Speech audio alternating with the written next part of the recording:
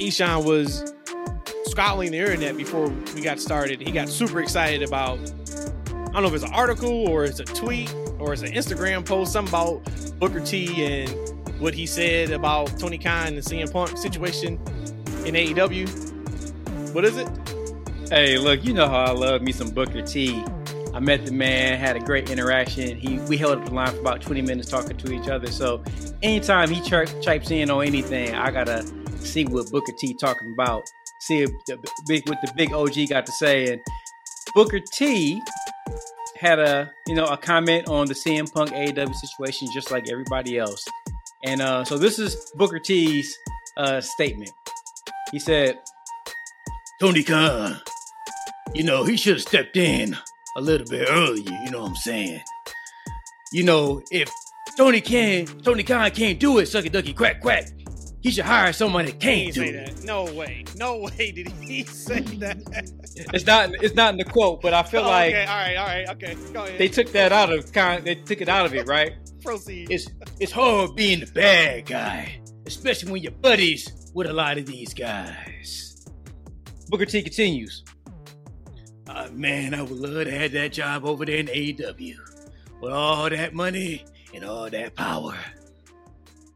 Giving all these guys positions other than just paying them to do the job, man. You got to do the job to the best of their ability, man. They totally messed everything up from the beginning, man. Now, this second sound of Booker T sounds a lot better. That first impression, I was like, ooh. Just like him. But now that sounds like Booker T. Go ahead. That's Booker T. You know what? It's the man after every sentence. It'll be the man and it's the, you know what I'm saying? No, look, man. Tony Khan is not an actor per se. But Vince, man, my God, he was a really good actor. And that's what the difference is. So it's just when I was listening to him talk, this is just Booker T in my head. But I mean, I think he's spot on, right? Like I said it a couple of times, and I think other people may have said it, that look, they got to hire some bad guys in that company. They got to hire some dirty workers to kind of nip this stuff in the bud. But yeah, or maybe not. Now that he's fired Punk, let's see if that changes the backstage environment at all, because it could. Hey. We don't know what they're doing with Jack Perry yet either. He just said that he's suspended indefinitely. So, hey, you know what? Say, okay, well, if Punk did that and he's willing to, move away from Punk, yes, it was after numerous altercations. Maybe that could be enough to where they know, like, all right, well, he is kind of serious about making this a much. I don't even want to say it's not professional because we're not back there. No, but you just hope that we're done hearing to the level that we've heard these backstage issues. It got to be done. Hey, but you know what though? We always talk about like maybe Tony Khan. Well, we didn't talk about that, but people said Tony Khan didn't have a backbone and he wasn't this guy. But he snapped back at some people, right? Your girl, Big Swole, he came real heavy towards her, like right. Got her up out of there. I don't think he went heavy at her. You could say what he said was disrespectful, but it wasn't heavy. Like heavy to me would be like matter of fact, foot down. I mean, he said like she can't wrestle basically. Yeah, like you're bad at your job. I had to get rid of you. Yeah. I don't know if that is coming across to me. Tony comes across as somebody that is a little too matter of fact when he shouldn't be a little too matter of fact. Maybe like he's still a great guy. He's a nice person, but like he said that I'm sure there was a little bit of ill will when he did say that about Swole. Oh, it was a lot of ill will. Yeah, but I don't think it was to completely assassinate her character and come across like a dick. I don't think it was that. I think it was he said what he said because he probably felt that way, but you don't say that. And then what about X-Town like that? What about poor Leo Rush, right? Poor Leo stood up for her. A couple weeks later, he was off TV. Contract was up. We ain't seen him at AEW since. Man, ain't Leo injured or retired again? We got to watch out for Leo. As much as I love me some Leo Rush, every single match he has, either he come out of it injured or he comes out of it retired. Wait, he's in Impact now. Wasn't he at the show the last show you went to? He wasn't there. Yep. So, hey, thoughts and prayers to everybody out there, and thoughts and prayers to all you guys that's listening. We appreciate you guys as always. This is episode 63 of the TFW podcast. That's freaking wrestling.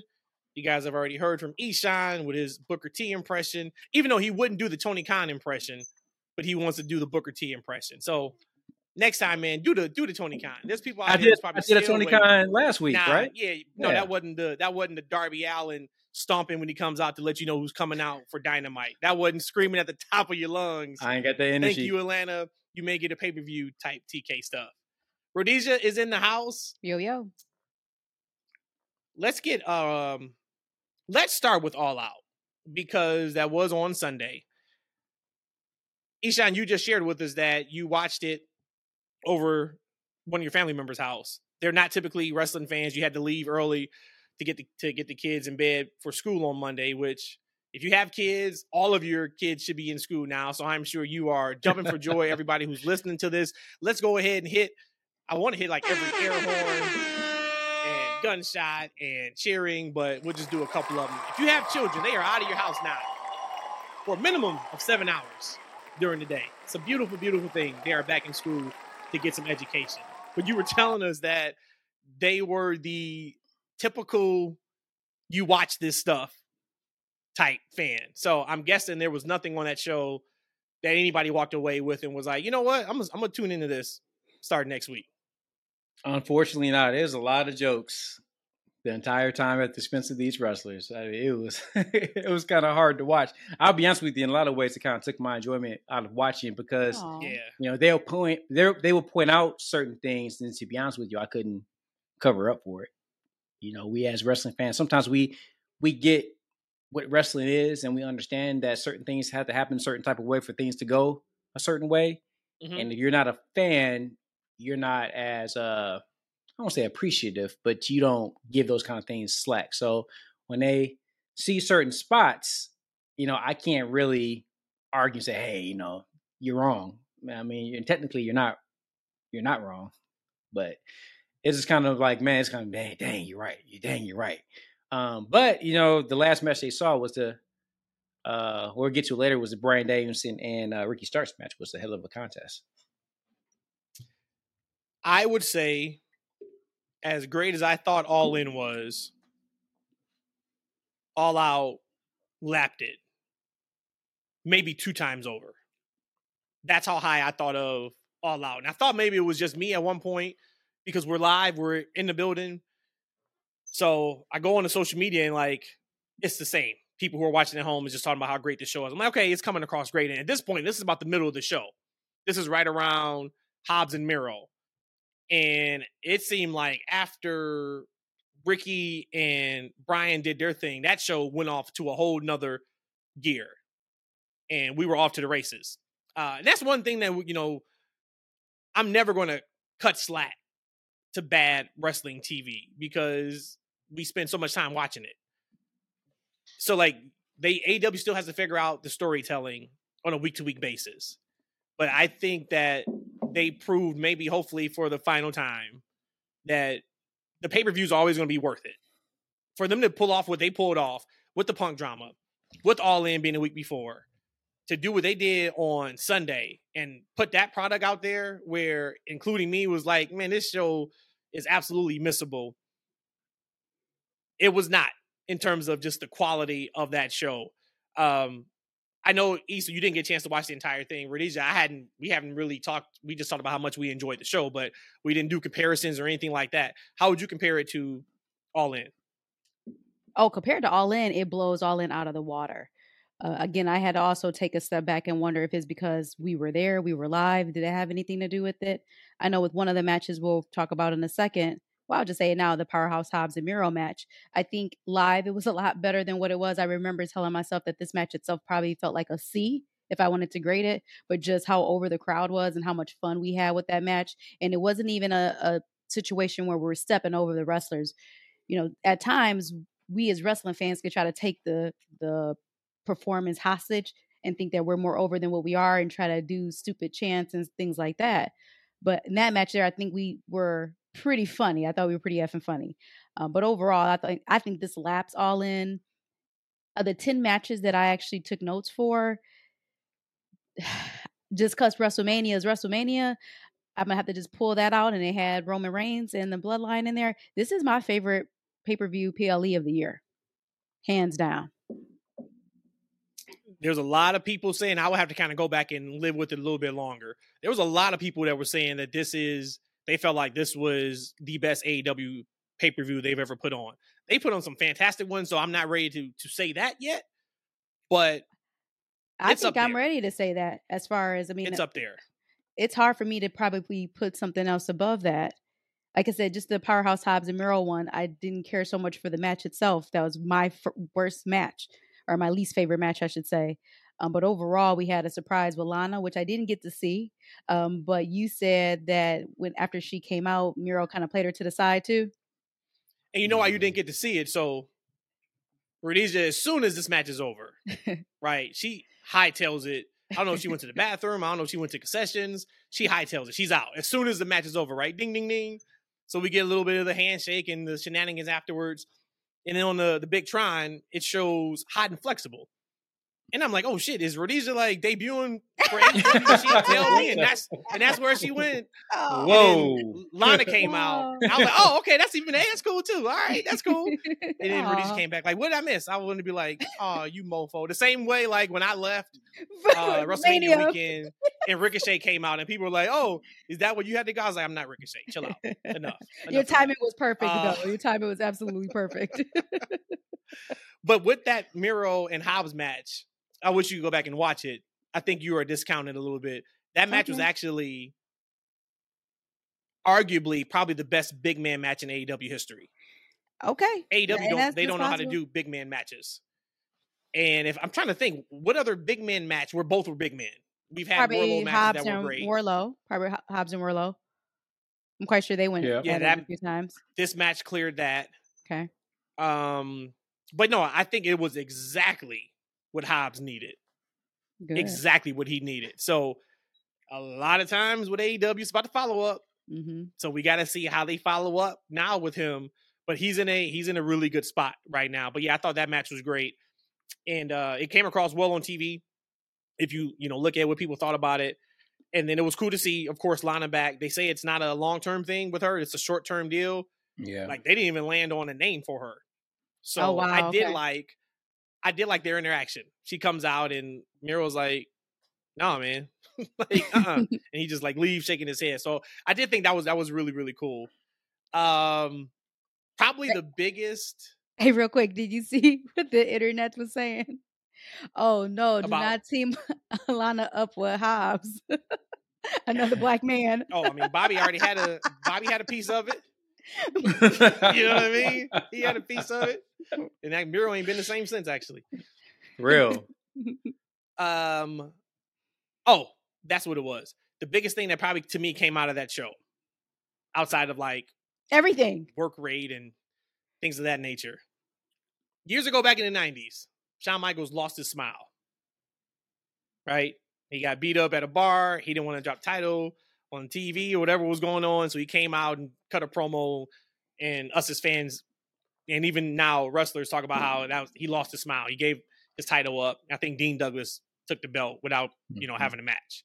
Mm-hmm. Now I know the Young Bucks have lost their smile for the last year, and they regained it this weekend. A completely different level of engagement, of match quality. And yes, they are in there with Bullet Club Gold and FTR. I get that.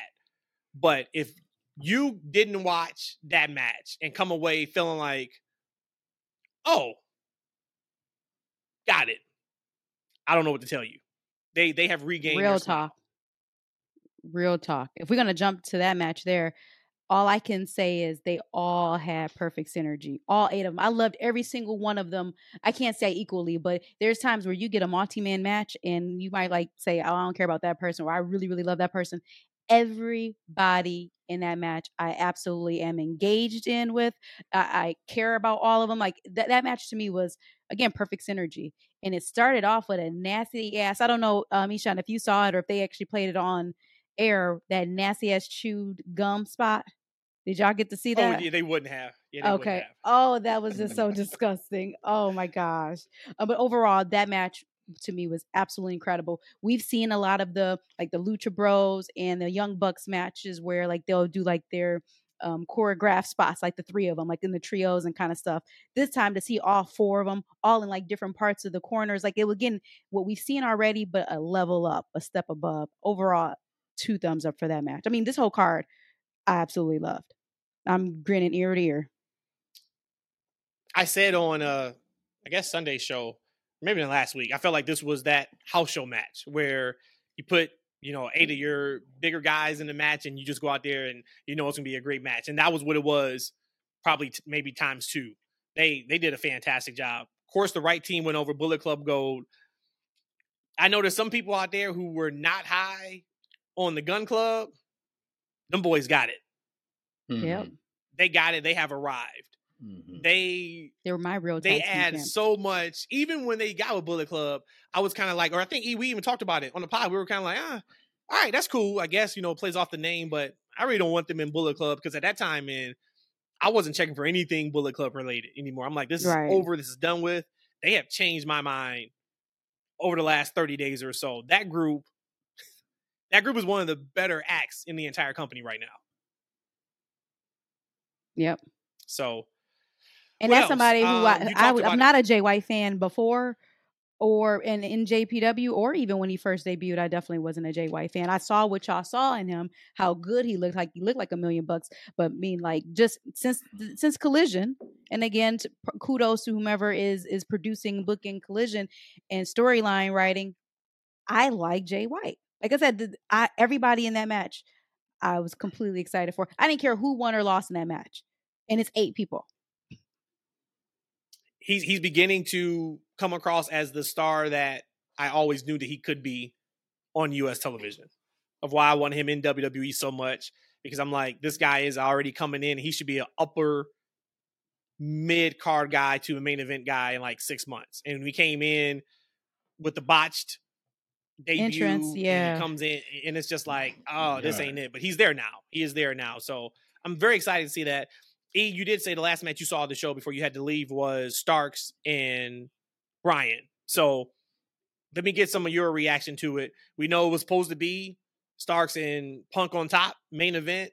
I don't want to be full of hyperbole and say it was a godsend that Punk got fired for Starks because he has done Starks very well on Collision. Right. But watching that match, I just kept thinking to myself, this match is completely different if it's Punk and Starks. This match is completely different if it's Punk and Starks. Man, you know what? Starks wouldn't be coming across like this if it was Punk and Starks. What was your thoughts? I know you weren't really high on this show. They just changed and put Bryan in there a day before. So give me your thoughts on the match and just kind of what your perception was compared to what him and Punk may have had planned. I can't say that I was surprised because we know that Bryan Danielson is going to give anybody a great match. Right before he left and got injured, I mean, he was put on some classical guys, right? Big fan of his heel character. Ricky Starks is my guy. He's one of my guys. So I'm going to be hyped for anything that he does. And I think that Ricky showed up and showed out. I think that Ricky is starting to put people on notice about what he can do inside that ring. Because one thing, I learned after the match is that, Danielson said that he pretty much didn't use the injured arm. Right. So he wrestled a whole match with one arm. I was watching. I even made a comment to them. They're probably about 80% in the match. And Bryan takes his first bump in the entire match. Mm-hmm. Yeah. And as soon as he bumped, I looked over to Matt Rodriguez. I was like, that's his first bump. I was looking for that. He made a comment on the scrum. Like, I'm sure nobody noticed I didn't use my right arm. I didn't throw one strike. It's like, well, I did because that's what I was looking for. Because for him to miss All In and then show up for All Out, I was like, I know you're not 100%. You would have been in All In if you were. But to your point, that's just how smart of a worker he is and look, none of us are workers, right? But we know that you ain't got to do all these 1,000 things in order to get over in the match, right? If you're just smart and you know how to, work a crowd, man, you're definitely gonna get over. So for me, it was just another, like, I don't want to say proud papa moment, right? But I am older than Ricky. I guess maybe I am at this point, I guess. But he showed up and showed out and put people on notice. I just hope that this continues I like the pairing with he and Big Cass, not his name. What is his name? Big Will? Big Bill. Yep. Big Bill. I like that. That Shawn Michaels Diesel type thing that they're going on. So I hope this is some positivity that keeps them moving forward. Now, as far as if the match would have been as good with Punk, now I've been on record, maybe not, that Punk isn't the same wrestler that he was 7 or 8 years ago, by far. Not in ring for me. But he's very smart. I think it would have been a different match. And so I think that Ricky would have did well with either contest. But definitely we got a great replacement in Bryan Danielson. I think Ricky would have done well with either. But I think from the passion we even heard from him on Collision, he had something to prove. And I think it was more, maybe not even to everybody else, but there's something to prove to himself. And that translated in his match with Bryan. And Bryan is fantastic, arguably the best wrestler in the world. But to me, when I saw that match, and when you're talking about a strap match, you're so close. It reminds me of, I think it was the second Creed, when Michael B. Jordan was training down somewhere in a desert and they had to stay in the big tire. Do you remember that in the scene? Mm-hmm. Like, yep. You're not getting away from this fight. You're here. There's no playing around with this and that. And yeah, and I know in the beginning, he did a little tomfoolery, but the match itself was just so good. I think Ricky has something to prove to himself. I saw it. I think was a completely different match than what we would have had with Punk. I'm going to say much better because I was also privileged to be having this conversation now after seeing the scrum and what Bryan talked about in the scrum as well. So I kind of have that also in my back pocket now. But overall, Ricky really, really showed what he's made of. I think he elevated himself again, now technically wrestling to a new level. I remember a few weeks ago, I said on Collision, he put that rocket strap and went up a level in like mic skills and wrestling presence. This time he actually did it in technical skill for me. He absolutely went up another level in that match. That finish, once again, I shit a lot out on AEW's production, a lot, but I got to give them kudos. And I didn't watch the show back, but I saw the clip. I posted it on Twitter a couple days ago. But the end sequence where he's being choked out and that camera work, they zoom in and Ricky looks right into the camera and he's saying no and he just passes out. Incredible stuff, man. Goosebump worthy stuff for somebody that we've all wanted to like be something, and it will be start and stop push. I think we are starting and he is taking off. Bryan talked about it on the scrum. He is a huge Ricky Starks guy. And we also know now that Bryan is going to take that spot that CM Punk had on Collision as the top guy on that show. And we also know that he has Tony's ear when it comes to ideas and storylines. Yep. I think Ricky's going to be more than fine now. So I'm super happy for that. But I thought they were masterful for each other. I thought Ricky protected Bryan in a way that is commendable. And of course, Bryan just being in there with Ricky and doing some of the things that he did for him was fantastic. So absolutely love that. And then the match, we got to talk about the match I was most looking forward to. That was my main event. Kenny and Takeshita. That was outside of actually going to an NJPW show. We went to Ring of Honor, Card of Honor, a couple years ago when they were in Madison Square Garden, but never been to Japan. That match was probably the closest I would be to seeing a true, legit NJPW style match in person. Takeshita's got it. He's another one that I was like, man, is this too much too soon? This is a little bit ago before they really started putting the gears to him beating Kenny every time or getting one up on Kenny through, storylines and then the match at All In. At that point, he had already arrived. I knew that, he's the guy. He took another step and more than just storyline related. I said, hey, if Kenny puts him over, Takeshita's a main man.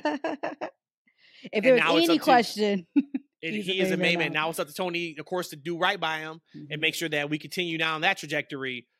But man, that match, for me, that match was a 5-star. Yeah, there wasn't anything more they could have done that match to make that match better to me. I thought was it match of the year? No, because I still have Ospreay and Omega up there. Yeah. I mean, hell, I just talked about Trish and Becky. It to me is up there in one of those huge matches. There, man, we are anybody who is listening to us on a weekly basis. I'm going to assume the majority of our fan base watches both AEW and WWE. If you are somebody that, for whatever reason, unless they did something morally wrong to you, if you are not watching both, you are absolutely doing yourself a disservice. Especially if you're a wrestling fan. Correct. We had Payback that either you looked at that show as at the lowest, above average to good, at the best, great on Saturday.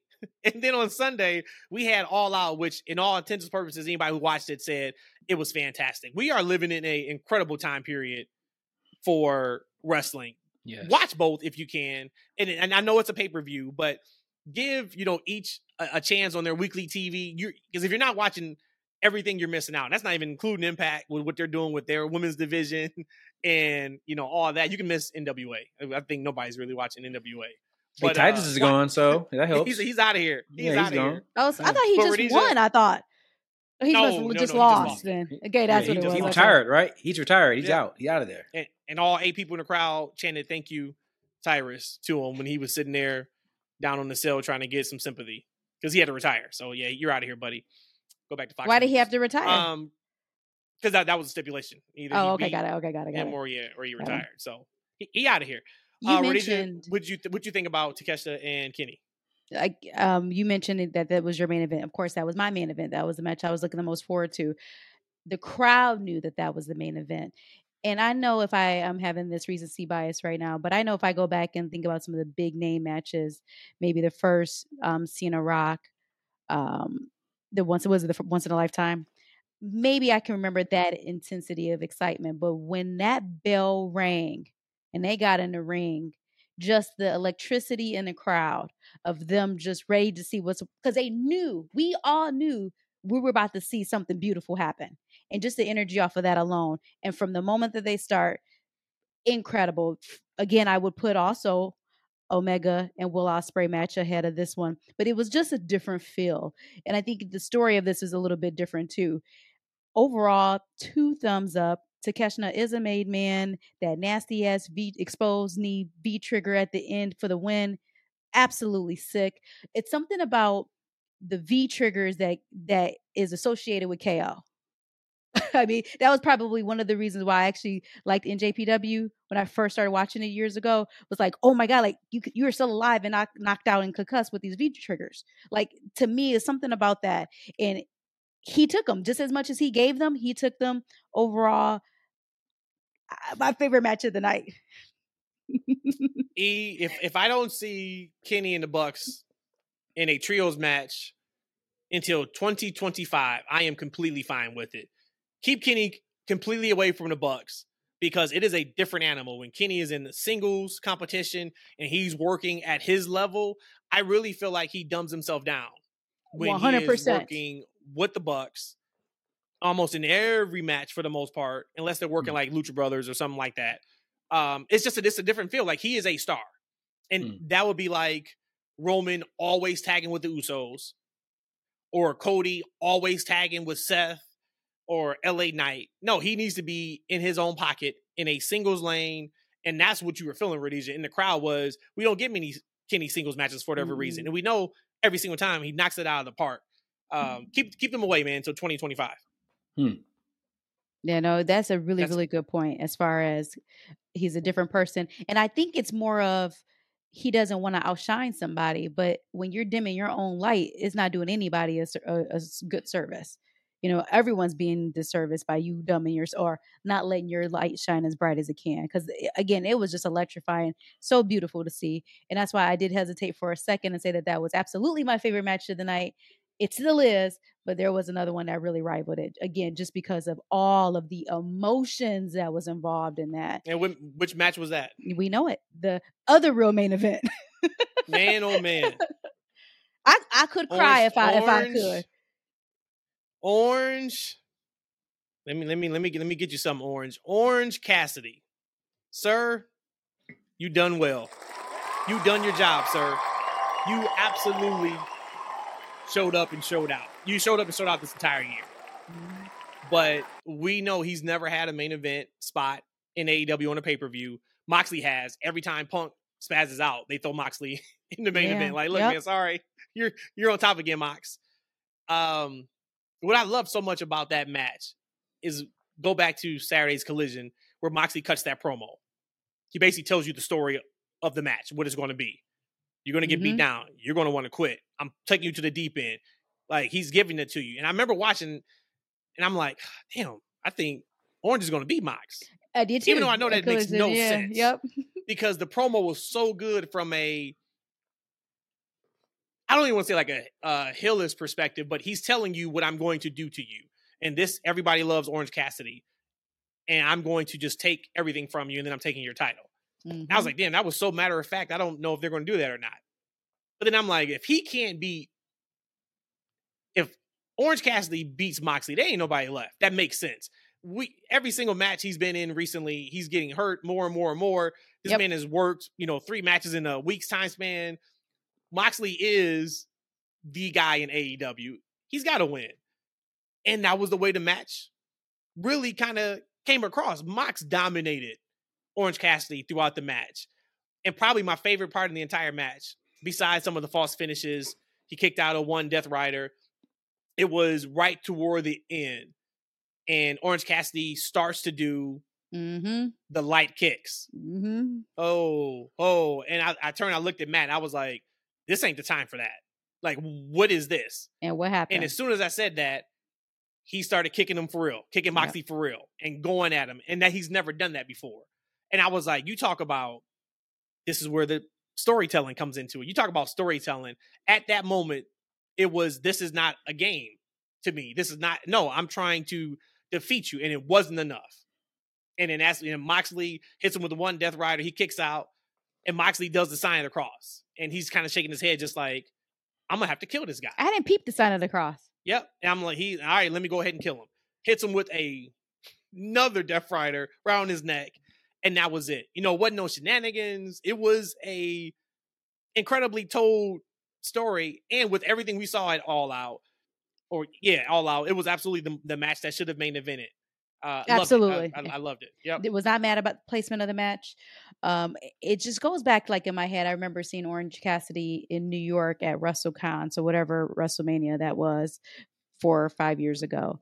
And I'm just like, there is no way in hell that this dude who is this gimmicky can even amount to anything. Although I was highly entertained, but just to see that growth on the national stage from then till now, he deserves all the flowers that he's going to get this year. No one could argue with anybody who says that Orange is their wrestler of the year. No one can argue that. Just overall, I was so happy to be there. And like I said, if I could have cried, I would have cried. What's next for Orange? A month vacation. You guys want to see him in a rematch to try to get his belt back? What do you want to see from him? Right now, just go on vacation. Take a J vacation.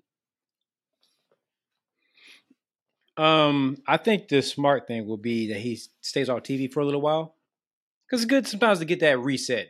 I've said it for a couple guys, but I think sometimes after, especially a baby face, once they lose, sometimes it's good to get them off TV to kind of allow their character to kind of refresh. And so when they come back, they get like that huge pop, and they can begin that next journey. But one thing I don't remember if we talked about it last week or not. But I heard the promo again this weekend was Orange Cassidy cut a freaking promo. Yeah, on Dynamite. Right. You talking about the go home promo, right, on Dynamite? Right. Yeah, I heard it again, and I was like, man, like, it was a passionate, powerful promo from a guy who doesn't really talk, right? He always kind of comes off like this nonchalant guy.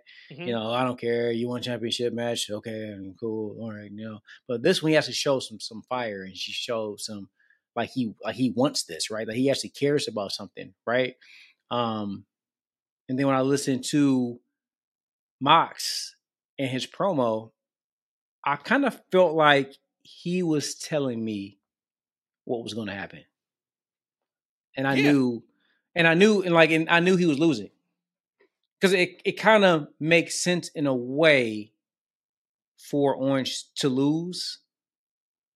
And I felt like he was telling me the story. So like a lot of times, like the babyface, when they tell you that they're going to win, you know they're going to win, right? Because you don't want your babyface to come. But in Mox as a heel, but in a lot of ways, he doesn't lie. So he's telling everybody what he's going to do, and he did it. So for me, my question, and I think you guys have already kind of are at peace with Orange losing. I'm like, man, is it really the right time for Orange to lose? And is Mox the right guy? Because like Mox comes back to these high profile title situations quite often. Like we've seen it, right? I don't know what new can be seen with him as champion, but we definitely had a different champion with Orange Cassidy versus, let's say, MJF. Like, right? Not saying MJF is a bad champion, right? But definitely Orange is like that workman. He's that old IC champion, almost times 5. Because I don't think even the IC champion was defending as much as this man has been doing in these high profile matches. So, are you guys at peace with the decision? Absolutely. I thought Orange should have lost his title. Was that Double or Nothing? I think was when I wanted him to drop it, just because how much he worked this whole year. And then now I see what has happened even after that. And it's just like, yeah, now on Collision, it was Collision when Moxley went off on him, right? Collision or Dynamite, whatever, this past week. I did think too, like, oh my God, Orange is not going to lose. But it just made sense. He comes out and says, I'm tired. Like he's saying that he's tired. There should be no reason why Moxley should have lost against Orange unless there was some crazy tomfoolery into it. And then who else would have been able to take it from him? So I was completely at peace with Orange losing it. I'm actually kind of happy he lost it to Mox. And you're right, Mox is constantly getting himself back to these high profile matches, but that just speaks to him and his ability to be so over to the crowd. So that's and it's funny. We're talking about the international championship like it's the world title. And that's what Orange Cassidy did single-handedly. Yep. Of course, along with the booking. But he made that title. He made that title relevant. So to answer your question, for me, yes, in a perfect Skittles and rainbows, everything is beautiful world, no. I would have rather had Orange Cassidy win and then drop it in a couple weeks. In a perfect just osmosis for Orange Cassidy. But you have Stadium Stampede on Sunday. You had Penta on Wednesday. You ain't getting through Moxley on a Sunday. You know, so like it was like they set him up. Taped up. Did you see his whole back? They set him up perfectly to protect him. Yep. For losing it when he did. All I hope for is tonight on Dynamite, the first thing we hear is Orange Cassidy's music and he wrestles again. I hope that. Oh no, I'll be pissed. I'll be pissed. I would be livid. I would be like on Sunday, heads are going to roll Tony Khan on this show if we see Orange Cassidy wrestling at all on Dynamite. I better not even hear. I better not even hear a color name on this Dynamite. Orange Cassidy, but I better not see him for at least 2 weeks. And I ain't talking about like those Moxley vacations that he actually never takes. No, I don't want to see Orange Cassidy at all. I was on Twitter a few days ago. Of course, they were in Chicago the entire week, so Mox was on Dynamite on Wednesday. He shows up to one of the indie promotions on Thursday in Chicago, and the person that posted it was just like, "Look, y'all talking about Moxley needs a vacation? No, this MFer loves this. He's showing up to indie shows on his day off. He's wrestling. Like, you know what? He did a run in and kind of that whole thing. But the point is, you don't have to do that. So all right, so I am done telling Mox to take a vacation. Evidently, well, I can say evidently, we know he loves it. I don't have anything else to deep dive on the show. I do have a couple of just other points. MJF and Samoa Joe, I am here for it. We're going to hear from MJF tonight on Dynamite. I love this. And another thing I love too, and not to say that I think Joe and Punk was done, but it feels like this is the first time that they've course corrected this quick whenever something's happened. Starks is completely okay now. Jay White and Bullet Club, completely okay. FTR, completely okay. Once again, I think Joe and Punk was done, but we're moving on to Joe and MJF, which I think everybody wants to see that. And the tag match was fun for what it was. We knew that Dark Order had no chance. that was, a match that the crowd absolutely loved live in person. Who knows where this whole Adam Cole MJF thing goes at the end of it, but I can tell you that the crowd is 1,000% bought in and behind MJF. I'm going to kind of take back what I said and say that they should have never brought CM Punk back. If getting CM Punk back gave us and birth Collision, Ricky Starks that's as hot as fish grease, Joe MJF, and just laid a foundation of a bright light of AEW, then you know what? Then it was worth it. No, I don't think all of this extra drama behind the scenes was necessary. But if at the end of the day, this is what got us the Collision and kind of just that frame of thinking of how to build a wrestler, how to book a match, how to produce a show, I'm completely fine with that. Because you're right, we wouldn't have probably gotten Ricky Starks without him being his like a protege to CM Punk. We probably wouldn't have gotten anything like that. So I'm gonna take that back. I think it was worth bringing Punk back if this is what we got out of it. It's a net positive. One of the matches that you said you were most excited for last week was Darby and Luchasaurus. Did it hit you in the feel good spot? Hey guys, how's everyone's father doing today? Hey, and shout out to Christian. He said he re-signed a long-term deal. I don't know if he said long-term, but he re-signed with AEW. He said that Tony broke the bank for him. All right, so then real quick, and then of course I want you to talk about that match, after this. How does that change your guys' percentages of if Edge shows up in AEW or not? I give it a little bit more, but it was more so of Punk leaving or getting fired more so than Christian re-signing. Christian doesn't talk about anyone outside of the company. He also doesn't have friends outside of Luchasaurus. I gotta be honest. I'm always honest. I gotta stop saying that. That's when on my thing. I'm gonna write on a note. Stop saying I'm gonna be honest. Stop saying I'm gonna be honest. Just stop saying it. I don't care if Edge comes. You don't. I don't.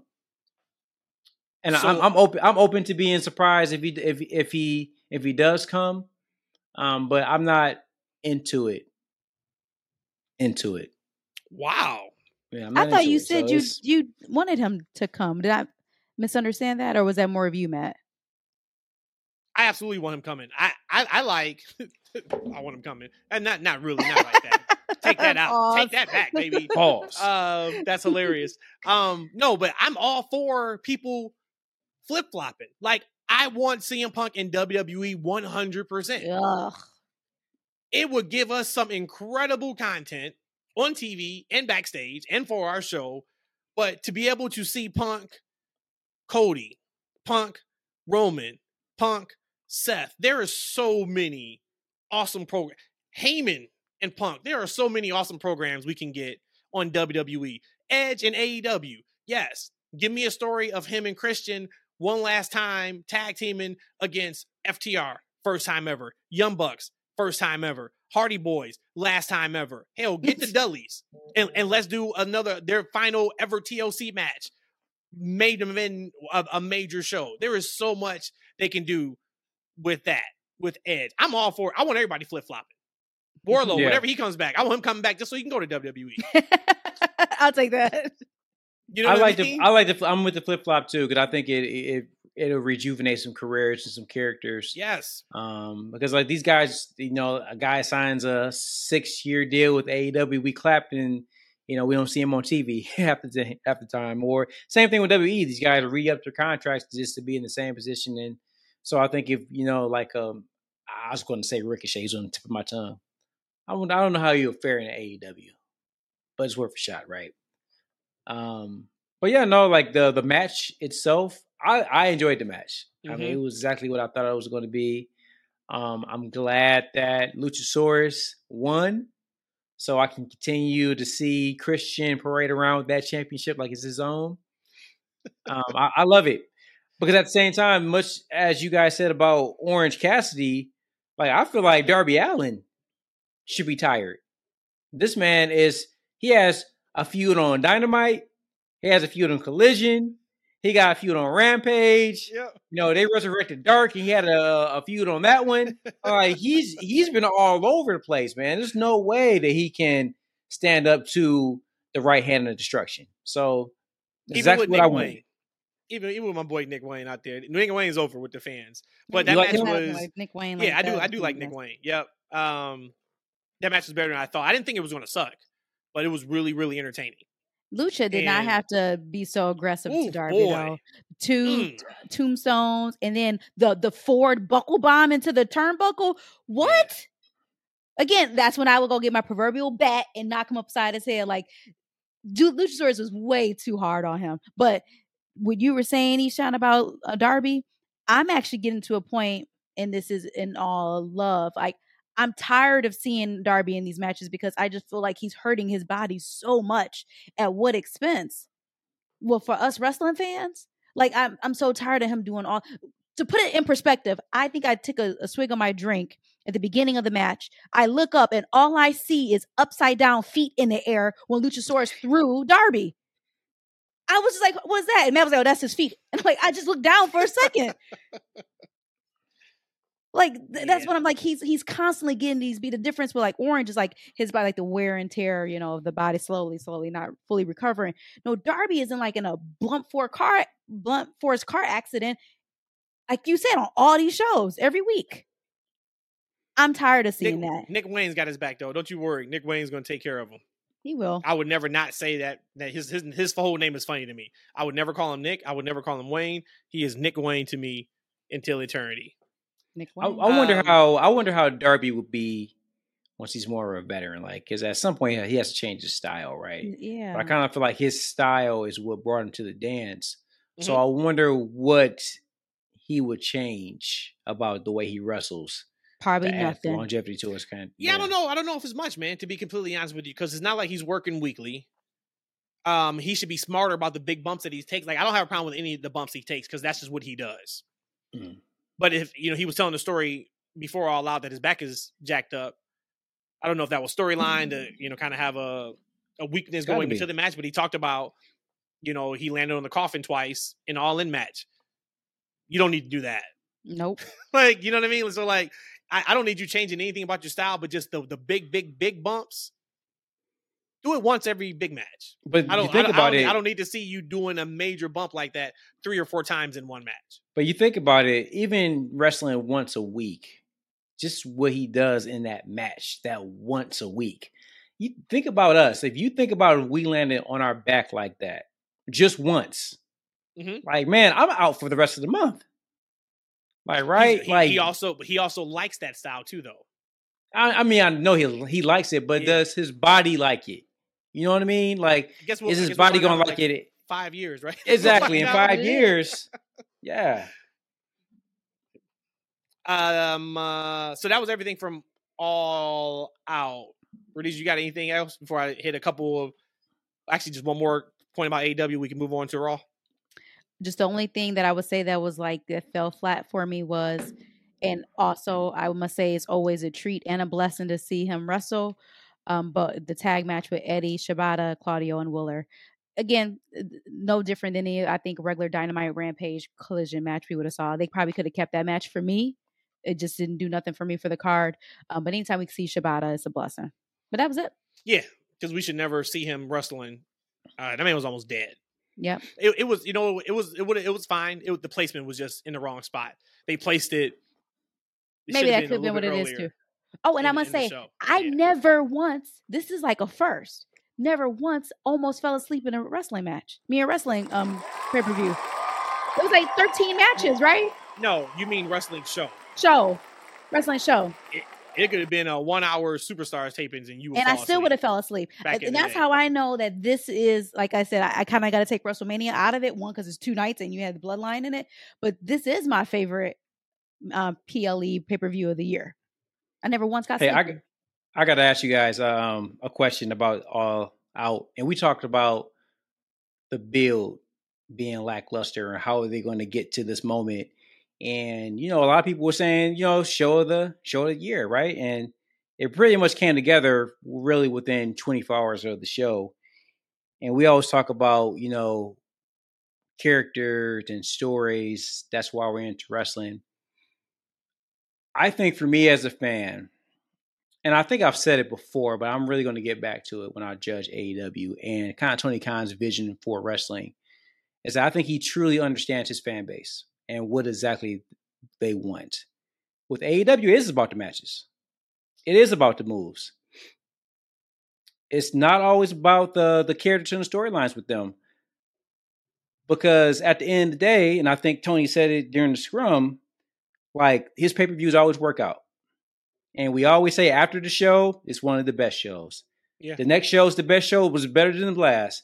And the last show had less build than the last. It had less story than the last. But every show is always another great show because that's what his fan base wants. It's not all about the characters and the story, not in the way that we know it, right? Because they tell stories differently than like a WWE and wrestling shows did in the past. Because you think about New Japan, a lot of their wrestling is told in the match, right? And I think that's his vision for wrestling. And I think that much like for me, this is personally for me as a fan, I started like understanding like Vince McMahon has a vision for wrestling that works for his fan base. And I think that Tony Khan has a vision for wrestling that certainly works for his fan base, right? So I think that when we go into the next pay-per-view and we say, oh, the build wasn't this and, the match came together like, 2 hours before the show. Tony knows what his fan base wants. He's excellent at putting together a match card, right? He does it almost perfectly. So I think just going forward, I think that, we just got to put that to bed. Like, look, let Tony cook. He knows what he's doing, and he gets if his fans exactly what they want. Yeah, no, you're right. But I'm not, like I said, I'm not going to let him off the hook for the weekly misses where we're like, what was that about? Why did we do that when we could have done that? I think you're right about he knows what his fan base wants. He talked about All Out is going to be eclipsing 100,000 buys. That's like $5 million gross. Coming off of 200,000 buys for, so that's a ton of money. He's if making you think money. about it.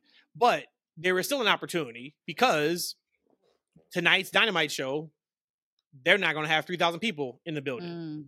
Last I checked, I think they've sold 2,600 tickets. Wednesday's Dynamite here in Chicago last week, 4,400 people or whatever. Collision, 5,000 people. So there is still an opportunity. I understand what you're saying. And I think for us as fans, we want them to grow. Like, we want you to grow. And when we can watch and feel like, hey, I have better ideas than what I'm seeing on TV. And we always feel that way regardless. Anything, right? If you're a football fan, Monday morning quarterback, basketball, hey, oh man, why didn't they call this play? Because blah, blah, blah. So I get that part of it too. But I think a lot of times we're onto something when it comes to AEW and the creative. And we know we're onto something. Think about Collision. Collision is outside of SmackDown typically as close to a wrestling show that I want as possible. But to your point, there's somebody who can argue that Dynamite is everything they want in a wrestling show, and that's it. I was going to say that, yeah. And we're good to go. Yeah, so I do want, yes, to your point about that. Yes, we do need to, the whole thing of, hey, is this AEW pay-per-view going to be good? Probably needs to go away.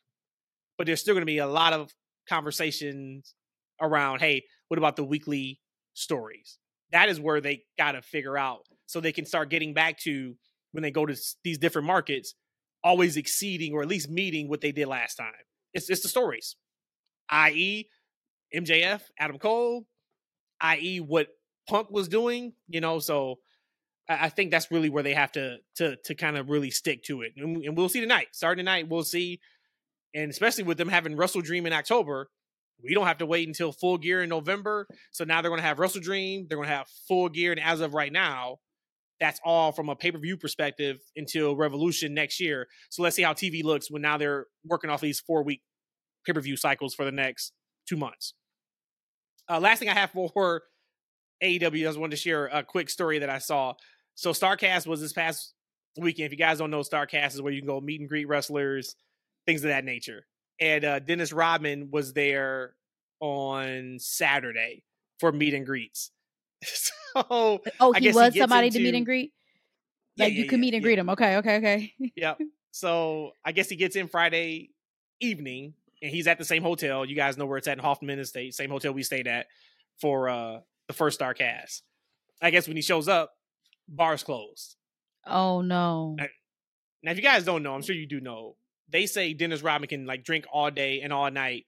And when he was playing basketball, be back up at practice at 30 minutes later, like he got 8 hours of sleep. He's always been like that.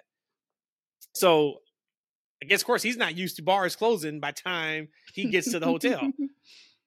They say he jumped the bar. Oh, my gosh. Grabbed a bottle of liquor. Oh, my gosh. Took it up to his room. Oh, my gosh. So Conrad, who, of course, does, he owns StarCast and does all that.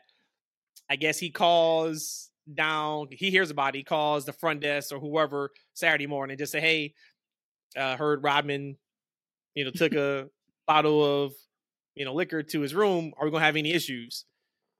And whoever he talked to, the woman said, not at all. It's Dennis Rodman in Chicago. Let us know if he needs any other bottle sent to his room. Oh, wonderful. I said, shout out to the Worm. You could tell he was really happy to be back in United Center. He said that was his first time in like 13 years or something like that. Yeah, something like that. Yeah. So shout out to Robin. He's always a Detroit Piston to me first and I was going to say that. But when I think about, I think he spent more time in the Spurs than he did the Pistons. He definitely spent more time with Chicago than he did Detroit. So I guess, but he got on the map because of the Detroit Pistons, though. He got on the map. Wait a minute, he spent more time with the Spurs. He's only with the Spurs for a year and a half or something like that, right? He wasn't with them that long. How long was he with Detroit? He was with us through the back-and-back championships. Yeah. The year and before, afterwards, right? So 3 years? 4 years. 4 years. Okay, so 4. All right. Yeah. Shout out to the Worm. Hey, it's really nice to be paid, have money. Like, right? Because, hey, let me tell you, Big Daddy can't jump behind the bar and take a bottle up to the hotel. You would make it to your room by then. Man, I got you. Big Daddy. Nobody could do that. Besides, if you got clout with your name. So it's Big Daddy in Chicago. No, I ain't getting that. They'd be like, yeah, you better call somebody when you get your phone call for being in jail, that holding cell. Your one phone call, right? Let's move on to WWE. I guess now it is official. Fit Gunther is better than, he's better than Fat Walter. It is official now. As of in 2 nights, he would have eclipsed Honky Tonk Man as the top longest reigning Intercontinental Champion in history. That's a big deal when we say it a lot, when this man was on the outs with Vince McMahon, but even in this time frame, and that's him doing that and being on TV damn near weekly. It's a little bit different than what Roman did, where he's taking months off at a time. Mm-hmm. And I love me some Roman, but it's a different feel to it when he's there and he's defending that title. He's in storylines consistently, et cetera, et cetera. Chad Gable, man, at the end of that match, the entire match, if you guys don't know, go on YouTube. They put the entire match up commercial free, which is great because they butchered, I don't know, the time cues were off or what, but they had 2 commercial breaks in like a span of 10 minutes in that match. Completely took the flow of that match away. But the last 5 minutes, particularly those last 2 minutes, were killer. We have to get them now at October's pay-per-view, right? Absolutely. Don't we have to run this back? Absolutely. One last time? Absolutely. Well, first off, I literally wrote down the spots of Gable's final little push. Superplex, head splash, ankle lock, taunt into the Chaos Theory. All of that in a matter of probably 35 seconds to only get suplex on the top of his head and a lariat clothesline for Gunther to win. At the end of that match, you look at Gunther and you see in his eyes, like, not impressed, not, oh, I beat you or I barely won. It was like respect. No, I'll tell you the look he had. What did he have? Look he had was, damn, I barely beat him. Okay, then you can say that was too. The look he had. But that's still part of respect. I still could respect that though. I can consider that as respect because shit, I almost lost. But that look, that was the look, and that's when I was like, yes, it's not over. When he shot that look and they shot it that way, I'm like, okay, give this to us. I said on Twitter, give me this an Iron Man match. It don't have to be 60 minutes. Give me 30 minutes and have Chad take that title off of him. And this was to the point about the 2 commercial breaks. And I always go back even to Blood and Guts when it was back in Detroit last year. I felt like I missed so much from that match from what you had told me because you were there live because of those commercial breaks. Mm-hmm. Yeah, it was in picture in picture. It's still just not the same. You hear Wingstop commercials all over here. It's still just not the same. But that to me, it looked like and felt like that should have been a pay-per-view match. What we saw last on Raw. But overall, give me that on the biggest stage that you can, as soon as you can. Having his daughter, his family there with that extra emotional string pulling. Loved it. Loved all of it. And them poor little girls out there crying. But no, that look, I got the same thing from that look that Matt got. Yep. Like, to me, he looked back kind of like, what the yeah, right? Like, right? Like he almost couldn't believe it. But, I thought about at the end of the match is that, like, how did they get back to him getting another shot? I mean, he done lost to him twice. Yeah. And that's what I thought about. And that's why I was like, man, is it over? But then, and this was a clean loss too. It was clean. It was no clean, like squeaky. So to both of all 3 of our points, what if it then is Gunther's suggestion? Hey, I didn't feel comfortable about that win. No, I've already won. I've been the longest reigning IC champion since the last 44 years that it's been out. I'm cemented in my legacy. No, I want that back. He would sound like he would be dumb as hell if he did that. Yeah, though. I don't know. He wouldn't do that. He has integrity. No, but he also almost lost. He's not going to do that because he beat him clean. It wasn't like there was any interference from Imperium. So why have that look? So why have that look? Something. What do you mean? Because he knew he almost lost. And he's never almost lost his title. That's why. And that tells a story. I remember when I was talking to you guys when this whole thing was starting, is that Chad went from like a joke, right? He was the funny guy. Thank you, guy. He was very entertaining. And I told him, like, hey, this is all about making him a serious contender for the championship and just in general, right? And I think he cemented himself to that, right? And I think he cemented this to Gunther, right? Mm-hmm. So I actually just thought about this as we've been talking. I'm like, what if they do another tournament or eliminator that Tony Khan likes to do, right? They do another eliminator tournament, right? And Chad's in that, right? And he has banger match after banger match after banger match, and he wins another right to challenge Gunther to the championship, right? Now, right? So now he's earned another opportunity, right? He wasn't given an opportunity, right? He earned another opportunity, right? He's had, 4-star matches, whatever the case, because it'll be great on Raw, because they'll give him time to have these matches with these individuals, whoever they may be, right? And then he finally gets to Gunther again. And now Gunther is concerned because he barely won the last time they fought. Like, right? And Chad can tell the story of like, hey, I just need a couple more minutes. I know your weak spots. The next time I see you in the ring, I got you. Like, right? And Gunther feels that. So maybe that's the way it can go. Chad cut an incredible promo just on .com after the match in the locker room, basically saying, you made my daughters cry. Like, I'm done with this. And he said, I swear to God, I'm taking that title. Mm-hmm. We take that literal in the black community. You say swear to God, you better not lie. Because you're going to hell if you but say like, swear to God. So when he said that, I was like, oh, okay. Eternity. All right, Chad. Chad gonna win it. Chad gonna win it for everybody. So, yeah, I don't think it's over at all. Which, man, kudos to them. I thought they did an awesome job throughout the show, the thread of how important the IC championship and title was, showing the old pictures of, the lineage of that title. Loved it. Yep. First time in a long time. Well, Triple H has done a pretty good job with the IC belt, but this is what we kind of been begging for years. Anybody who's been an old school fan that remember Macho Man, Ultimate Warrior, Rick Rude, that time period with the IC belt, Mr. Perfect, Bret Hart, when it was, okay, you're the IC champ, then you are the workhorse of that. And then when you lose it, now you're moving on to the world title. That was not that for the last, 10, 15 years. No. Put it in perspective, my first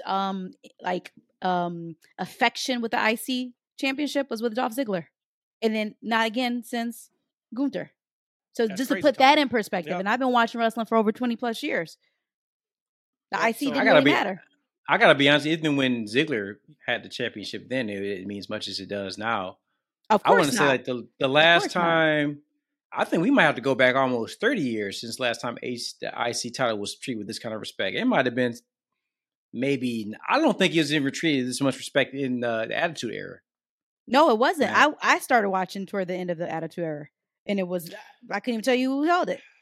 When H and Rock were fighting for it was pretty prestigious. And that was 97 ish. Before I started watching. Right around there. Yeah. It was pretty prestigious, but because it was of those course, two guys, yeah. Yeah, I mean, Yeah, but hey, he's taking Honky's title reign, so we know like it hasn't been treated with this in terms of somebody who's held it for, you know, however long that is. So shout out to them, loved it. Jay's first night on Raw. Hey, pause on that real quick. It just popped in. I'm gonna forget. While we're staying on the IC championship, and we just talked about the international championship. So you had Orange Cassidy, you know, really made this championship, right? Like he really made that international championship what it is today. Hopefully John Moxley can continue that.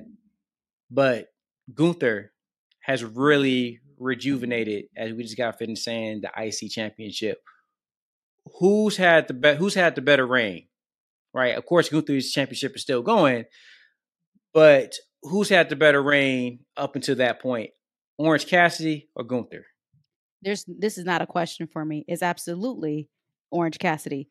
It was a championship that didn't exist prior.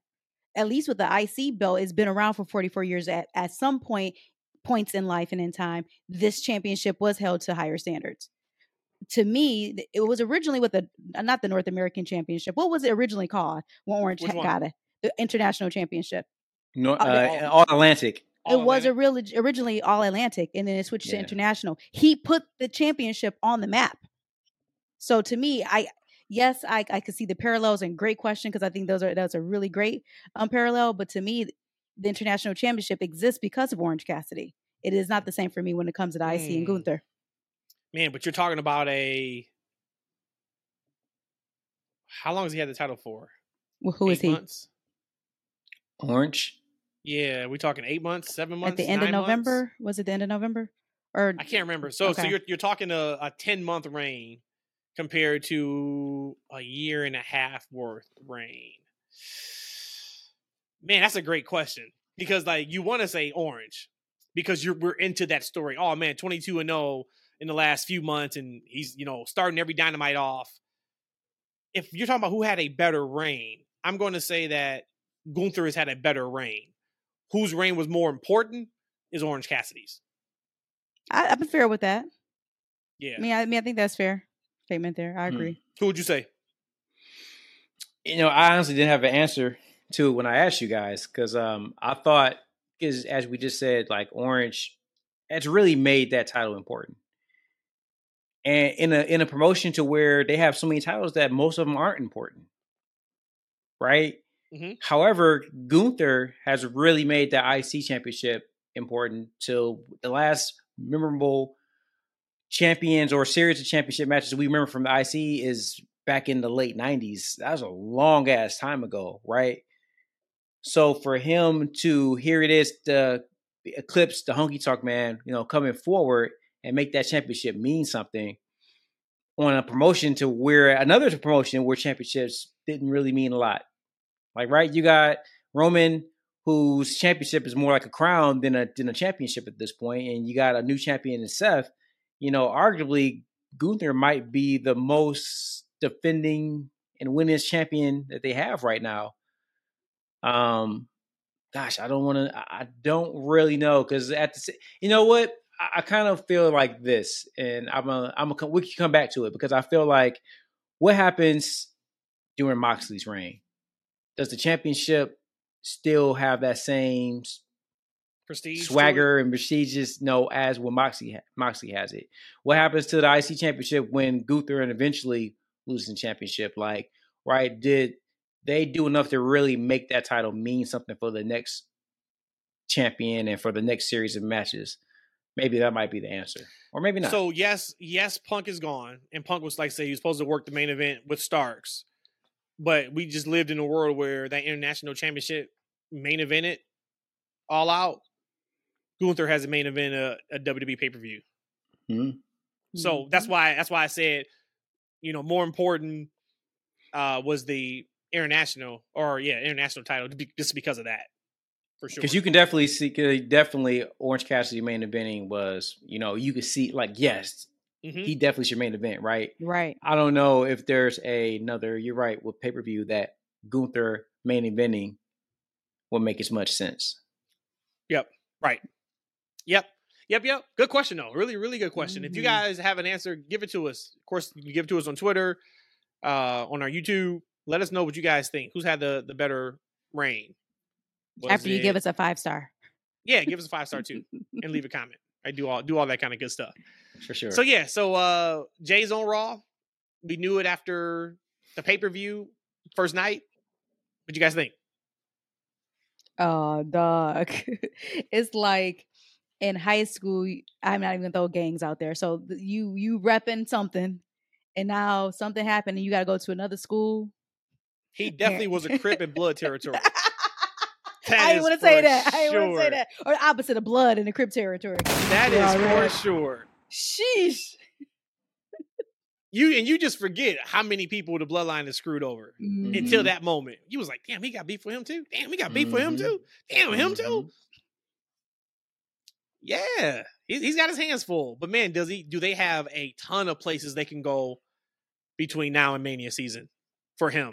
With some really good TV. That was refreshing because I'm still a little I think all of us are kind of like, what's happening right now? But the silver lining in this very moment of that is we can go many different ways over these next several months with Jay because of just that. Man, Jay brought like a party atmosphere to that show. Like, right? He got that crowd hype. Yep. That little, like the little crowd wave. That's what you do at the party, right? Like,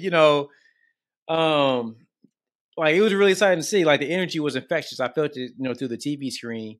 And we talked a while back, like, yo, does Jay really have it to be main event? And damn it, he looked like it. It's time for him to show and prove. Yep, it's time for him to show and prove. Because I was telling you guys, like, look, I got to see more than just a promo for me to kind of start changing. Like, for me, like, I'm a Uso guy, but for me, I felt like, man, it's not main event Jey Uso, it's upper card Jey Uso. Like, he might legit be main event Jey Uso, right? Because he has a connection with that crowd. And it's special. And it's great to see. I can see Jey Uso right now challenging Seth for the world championship, right? And I wouldn't be surprised if he won, like, right? I mean, he has that type of momentum that I think he can carry and be a different type of champion than we're used to. I thought it was great. I know, Matt, that you said, I don't know if it was and I get them all blurred if it was text on X, right? I'm trying to change my vocabulary on text or on X, and that like Jay was blown up by the time he got in the ring, right? That boy, he was huffing and puffing. So if you are going to go for the world title, I'm gonna need you to hit the Stairmaster a little bit, Jay, and just like do your song while you're on the Stairmaster, so you do not blow yourself up from the excitement when you get into the ring. Jay got that microphone; he didn't know what to do. Jay said, "Whoa, I've been wanting to do this for a while, y'all. Yeah, hold on a second." He remind me of a pastor after he just did a sermon. He's got to. It's time to come back down. Gotta get that. But I like that though. I thought that was real. Like, right, no, when you that excited, you get blown up in the moment. Like that's legit. I love that from him. Wait. You didn't get blown up. You didn't get blown up doing an Iron Man match with somebody like Bryan Danielson. He never been blown up in the ring. He got blown up from waving his hands. He was hyped. He was emotionally blown up. Jesus, he was emotionally blown up. I love that. So are we so two things that I think maybe we can guarantee / be in agreement on. One, KO's gonna powerbomb the hell out of Sammy. Elephant in the room. Say it. Okay, are we agreeing that this is it for KO and Sammy? I just know when they got Uzi back together again, I'm like, KO ain't gonna like this at all. KO allowed a lot of stuff to happen in this last year in 2023 when it came to the bloodline and Sammy. He gave him his space. He tried to encourage him. He's gonna come back and he's gonna be like, "What are you doing?" He's power bombing both of them. How about that? I gotta tell you guys something. I don't want to see that. I don't think they want to see that either, man. We done seen them dudes fight each other for years. I hope that's not where we're going. I would rather them kind of, we got a trade coming up. I would rather see them split them up in that trade than see them feud together. So that was my next thing. Was we all in agreement, and maybe not for E, but Cody's out of here, right? Cody's going to SmackDown. He's the trade, which makes perfect sense. Makes perfect sense. Who if you went over there? Roman. He did put up on Instagram a photo of, I think it's Roman, and he said acknowledge me. That was on Monday. So it makes perfect sense if you think about this. Cody came out and said, with the little bit of political power he has, he made this trade. Well, if he knew, or not a trade, but he brought Jay to Raw. If he knew SmackDown would ask for him, you can't run anymore, Roman. I'm here now. And of course, at that point now, they throw another obstacle in front of him. You don't. What obstacle is that going to be? You don't do that match before Mania.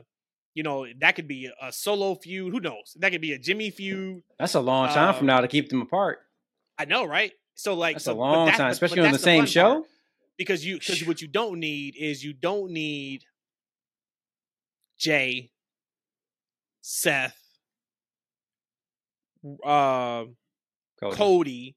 As Drew. Of right now, Drew.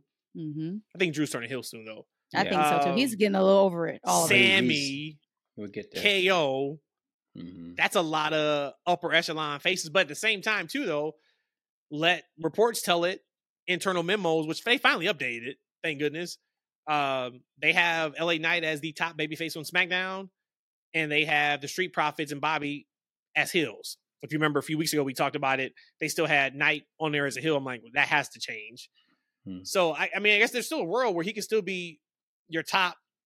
The trade hasn't happened yet. He can still be your top babyface, and Cody is still there potentially because Knight is the hottest wrestler they have in the company right now, but by far. But when I heard that, I'm like, oh, okay, that's great. That's Cody. Because if it's up to SmackDown, why would they take anybody else?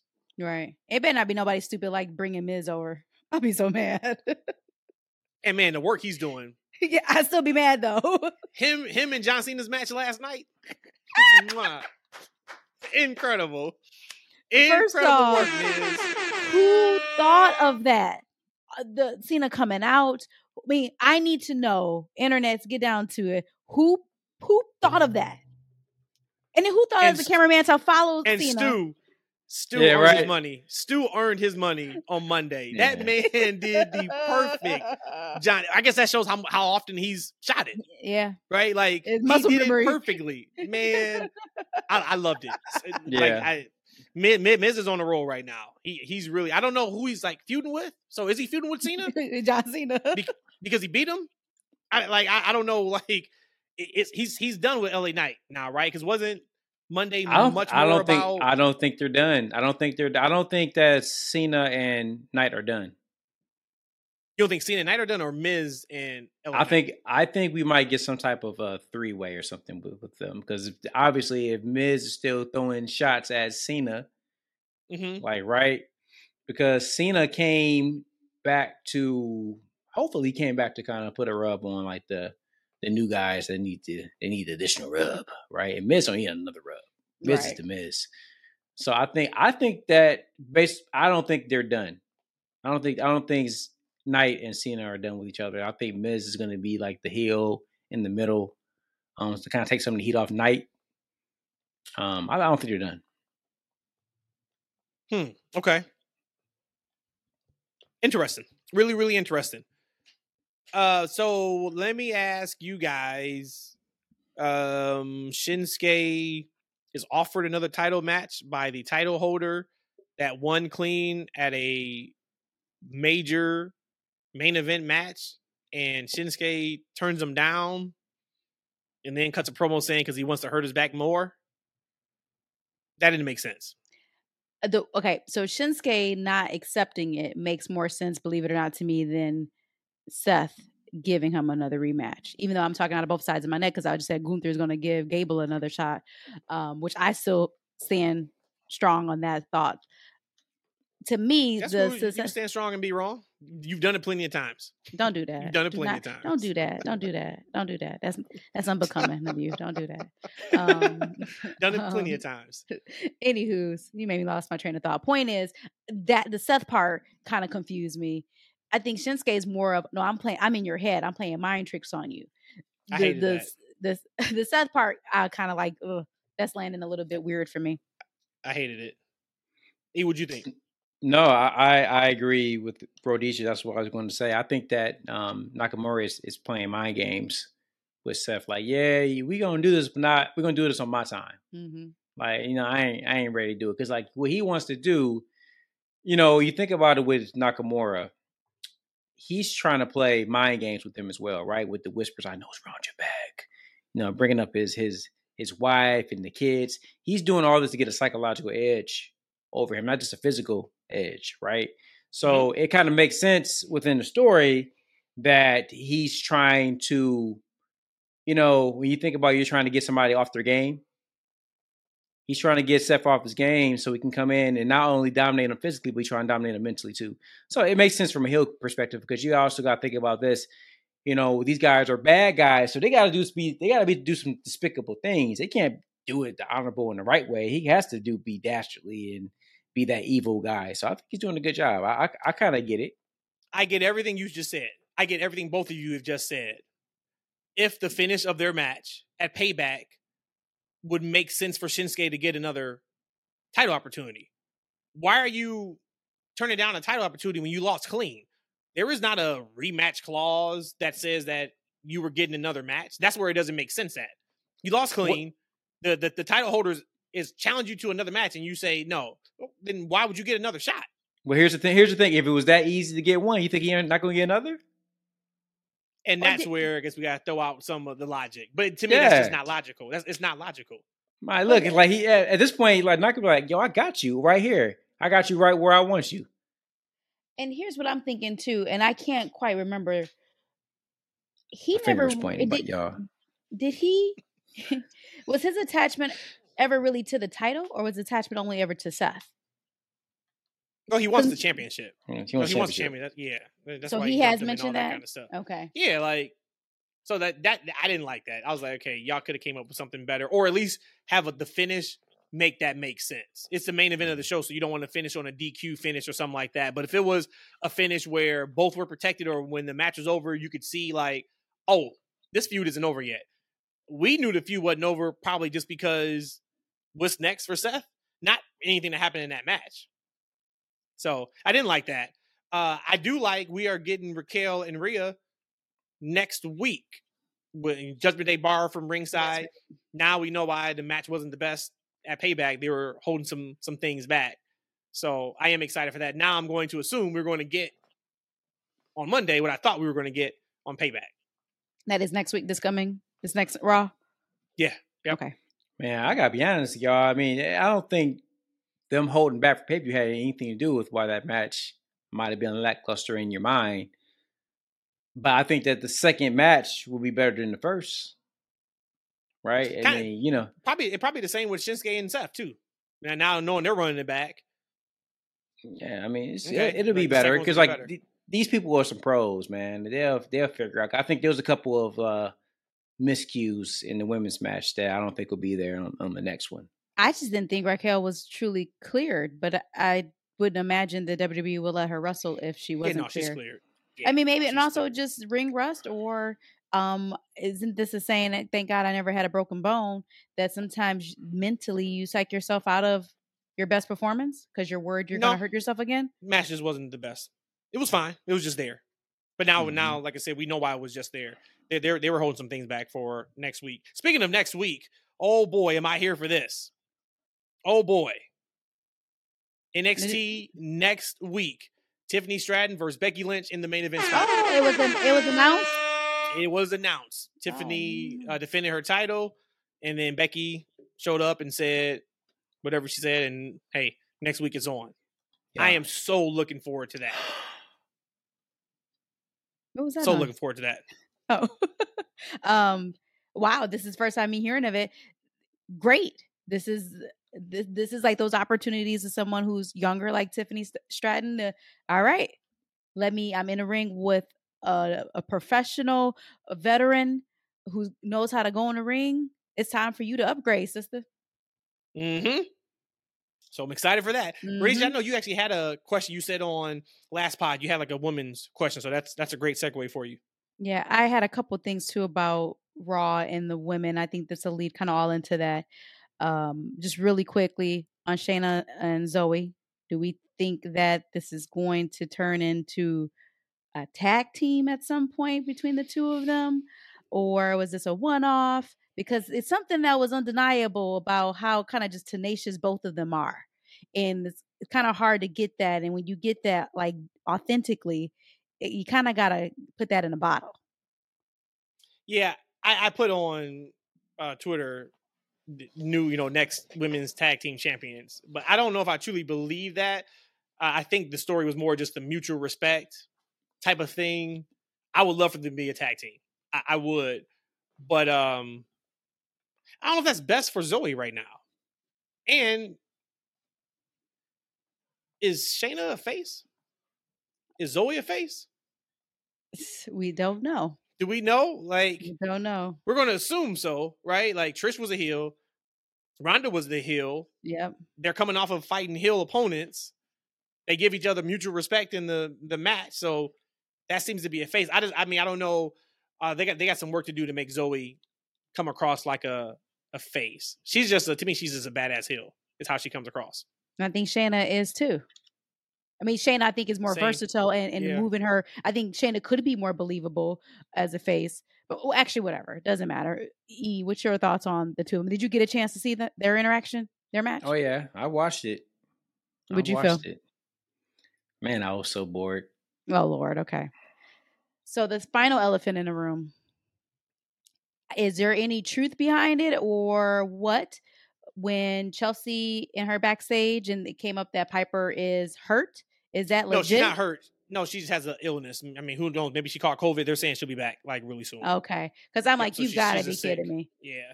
Okay, because even Chelsea called it. The tag team was it Jinx or what she said? Curse. Not curse. Yeah, it's not curse. All right. Well, so I want to get. I had a Twitter question. How y'all like that? Let me pull it up. I don't really operate Twitter like this, but okay. I got a Twitter question from Country Cousin at Green Devontae 93. So random, but I need more response to your great answer for not holding women's wrestling to a different standard. I think if you list the WWE women, the current top, they're better than the men. The women are better and they're underused. No way Bayley or Flair should feel stale. Can I get this debate? The women are better. So I personally haven't had enough time to like really think this through because I wanted to be fair to y'all because I'm going to ask y'all this question as well. I did before the show kind of just pulled up what I thought would be like the top women of WWE and the top guys of the WWE. And based off of what we've talked about over the last several weeks, booking, what we've been presented on them, overall, do you feel that these top women in totality are better than the men or vice versa? And for women, I have Io Sky, Charlotte Flair, Bianca Belair, Bayley, Becky Lynch, Rhea Ripley. Whoa, you got too many. We supposed to just remember these folks? Okay, I could do it if again. We're doing a comparison? Because I mean, this is how I'm many good. top women I think we have. Go ahead, I'm good. I'll follow you. After Rhea Ripley, Asuka, and I just threw Zelina in there because I think they're trying to make her to be a top woman. I don't quite feel that yet, but I'm just going to put her there out of respect. Then on the guy side, I have Roman, Cody, Gunther, Seth, Drew, Gunther, Sammy, KO, Brock Lesnar, and LA Knight. Of course, these are singles. These are not tag teams because I probably maybe could have. No, I was going to put Street Profits. Never mind. So this is kind of what I have as the top men, top women of WWE. I personally feel the women that I named as a whole kills the guys, but you look at your Roman, your Cody, your Brock, and it's almost like, but there's no comparison to them. So that's kind of where I land. As a solid overall, I think the women roster is stronger. But when you look at the men and what they have done and moved the needle, it's kind of hard to argue that. Now, of course, they've also been booked and been produced that way and been storyline written that way. But I think overall women is better, but you just got like 3 heavy hitters on the men's side. What y'all thinking? You want me to go? Yeah, Are go you ahead. still thinking? So I'm a fan of a lot of those women, especially Bianca, Sky. But you got to think about how many potential match of the year candidates that we have from a lot of those men. Not just with Brock, Cody, Roman. We just talked about Gunther and Gable and even some of the Logan Paul and Ricochet and a lot of these matches that really are some show stopping matches. And I don't, outside of the Becky and Trish match that we just recently got, and we talking about, we had a whole last feud that's last for 2 years with them. That me as a fan, as much as I like both of those women, it's just hard for me to get into it. Something just didn't click. I gotta say, when we talk about wrestlers, even like a Bayley, I've seen her in multiple matches on TV, and the matches just was there. I think a lot of the matches that those women have been having on TV, for the most part, on average, are just there. Now, are those women stars? Yeah, but when I think about, a lot of these men are stars too. And, they're not going like a Seth Rollins is going with the right opponent, or Cody has gone. Now, you want to talk about opportunity and creative. I think that's where the biggest miss for the women's division, which is why I call for somebody to have a specific singular focus for them, to write for them, so they can get more entertaining stories. Because I think that if anytime you got the same people writing maybe 2 segments in a show, it's kind of, and they get limited time to show what they can do, it's kind of hard. But I just feel like, when we talk about, even on AEW, like the banger matches that you guys talked about, those weren't women matches. We had a great match on the All Out card, right? Ruby, Soho, and Chris, and we skipped over that match. Like, right? That's where I think about where women's wrestling is right now. I just think there's just so many men ahead of them that, we talk about Kenny and I'm about to call him Shibata, not Shibata. What's my man who beat Kenny just now? What's his name? Takeshita. Like in that knee. Like, like who giving knees like that in the women's division? I mean, there might be a couple. Actually, Mandy Rose had a nice knee too. God rest her soul. God rest her soul. But for me, it's just the men. I think that the women, maybe haven't been given the same spotlight, but I'm going with the men. Before you go, Matt, I kind of agree there what you were saying too, but I'm looking at kind of my list, and I'm privileged to the ones I just written down so I can go back and look at it. We talked about Rhea this year having a great match with Charlotte. How about Becky having a great match with Trish? And that's like my top 4 or 5 possible matches of the year. I don't know I can say that on the guy side. Of course, Roman and Cody, WrestleMania night 2, but that I think is just something completely different. I don't know if I would say the same as far as my favorite matches of the year. I think there is more women matches of those ones I named than men matches. Well, go ahead, Matt. It's a sliding scale. Matt's praying right now. No, it's a sliding scale. Okay, one is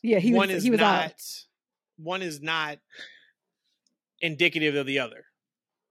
So when you're talking about the women, there's not a lot of women wrestlers on WWE's roster. So you can't even talk about, like, the question would have to be maybe who shows up bigger in big matches, but give me your top 4 guys outside of Roman. Roman's not on TV weekly. So looking at this, I'm gonna have to just go off of what we have is Cody. No, I'm talking about for you. So you got Cody, you got Seth, Gunther, and then just because right now LA Knight. Take LA Knight out. Okay. Is Brock? Does he compare? I mean, is he up for debate at this point? No, just because he's not on TV right now. And then I would have said Drew, but Drew hasn't been on TV enough this year. That's the point that I'm getting at. That there's more solid women. But we have Seth, we have Cody. Who's your third one you said? I said Gunther. Okay. You can also go with, you can go with Sammy. But I don't think you can go with one of the Usos, or you can go with Jay. You gotta go with Jay. I'm just looking at, what I'm looking at is people that work every week on TV. That's what I'm looking at. It's hard to compare this. It's hard to have this conversation when they work every single week on TV. And when's the last time Becky's worked a televised match outside of Zoe or Trish? I really can't remember. When's the last time we've seen Charlotte work weekly TV? She doesn't right now. But that doesn't gauge the caliber of the wrestler themselves. That's just how they got. But it does because it does gauge the caliber, because that's my point. If you can't, if Kenny was back in New Japan, Kenny worked 4 times a year and that's it. Kenny is going to walk away as being the best wrestler in the history of wrestling every single year, because he only has to wrestle 4 times. So if you look at the women, they don't get the proper opportunities to wrestle every week. So if their only matches are big pay-per-view matches, it's going to look like, not that they're better than what they are, but it's going to look like they maximize their time better than what the men do. And that's just not true. The men get more time on TV. So it's hard to compare. So like that question by itself, and I understand what he's saying, and shout out to him for saying that question. I understand why he's saying that. But to me, like that answer is like an incomplete until either one, the women are in more programs on TV, or until they bolster the women's roster. Then you can look at it and compare it to say, oh, okay, well, Becky's worked 12 matches in the last 2 months, and so has Seth. Now we can compare. But if Seth is working 14 matches in a 3-month time span and Becky's working 2, it's incomplete. The answer is incomplete, because I only have 2 matches to go off of. And say if one of those matches don't go off great, now it looks like Becky sucks. Mm-hmm. Opposed to one match not going off great with Seth. Yeah, but he's got these other 13 bangers that were incredible. So it's hard to say. Now, do I think if you were to ask me, hey, legit, I'm starting a new wrestling promotion, and I get the pick of the litter from the top women's wrestlers or the top guys wrestlers, I'm taking Roman out, and I'll take, Roman's just take Roman out. Mm-hmm. There's a world where I'm taking Bianca first. There's a world where I could be taking Charlotte first. There's a world where I could be taking Rhea first. There's a world where I could be taking Io second or third. But that's the Bayley, point that I'm making. Second or third. Right. But I feel that way. I feel that if you're looking at just this crop that you have one crop or the other, because of those women that I just named there and I'm looking at right now, to me, I think that they would absolutely kill it. Whereas the guys, you got Roman, taking Roman out. You got Cody, who again, I can't take him out because he is on TV every week. So he's that heavy hitter over there. But besides Roman and Cody, the women I feel kill it. To that point of that you mentioned, if I have started my own company today, like I would imagine if we could fast forward time and then come back in time, if these women were on Impact, where we know Impact champion women's wrestling, mm-hmm. and to see how that compare there than it does right now in WWE for the top guys. That would be a much more fair conversation. Yeah. Probably. Yeah. Yeah, because But it's me, not- I'm thinking. I think if you were to right now, this is no shock. I like I said, I want more from women in wrestling. I want more opportunities for them. I want better creative.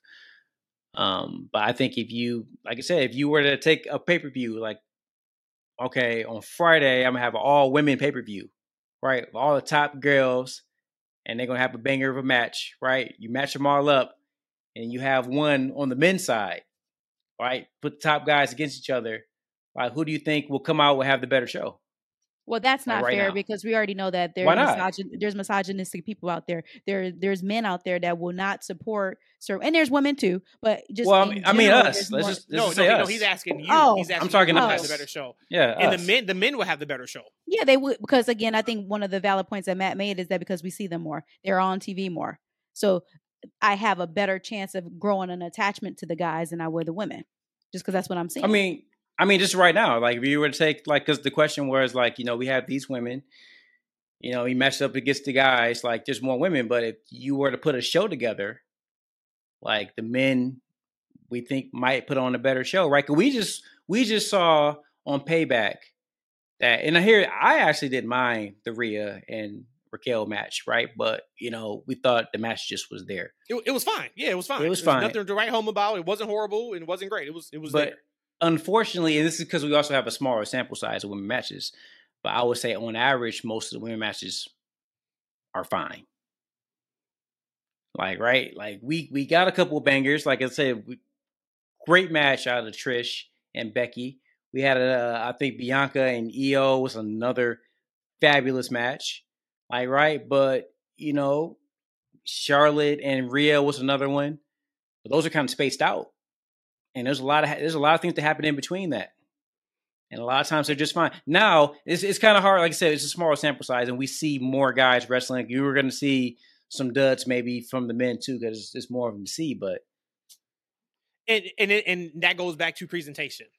We typically get one women's match a week. Yeah, across AEW and WWE.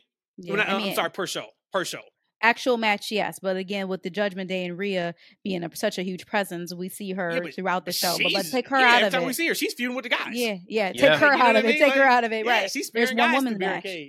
Yeah. So there's one women's match typically on Raw and SmackDown. There's one women's match on AEW. Yeah. Hopefully, there's one on Collision. So you're talking about 4 matches between the 2 major companies compared to probably 4, 8, 12, 16, or 20 men matches a week. Mm-hmm. That's why it's hard to compare. If there's anything that Triple H can work on, it is doing better by the women.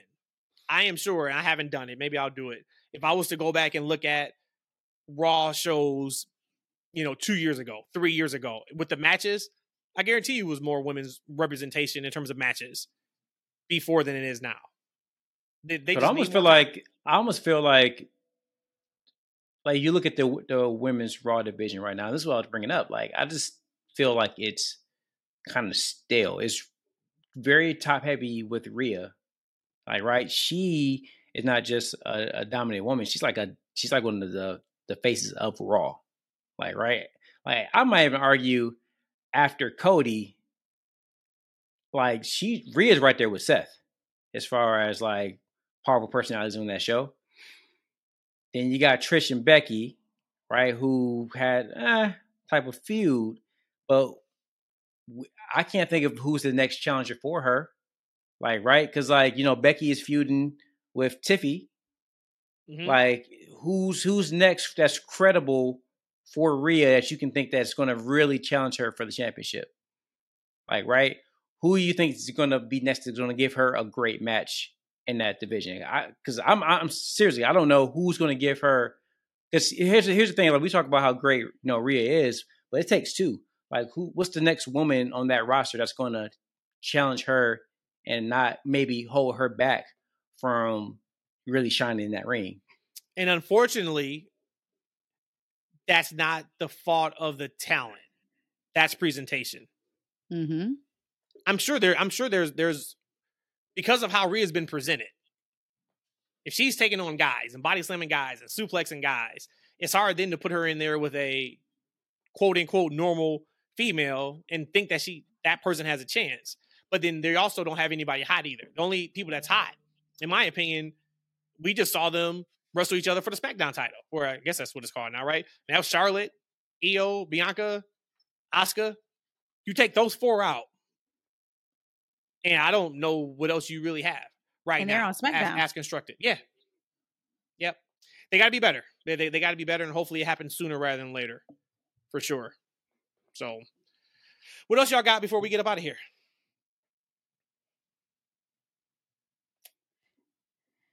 That's about it. I would say we had a really good 2 weeks of wrestling overall. A lot of stuff, a lot of great matches. We were in attendance for a lot of it. Just again, it doesn't go on me unnoticed as far as how privileged we are to want to talk about the stuff that we talk about here and to watch what we watch on TV. So that's it. What y'all looking forward to this week? I was thinking about that. For the first time in a long time, I am not looking forward to anything Bloodline related on SmackDown. Oh, damn. To be honest, seriously, I'm not. Now, if they said Roman returns, okay, maybe. But I'm not looking forward to anything Bloodline related. I would probably most be looking forward to...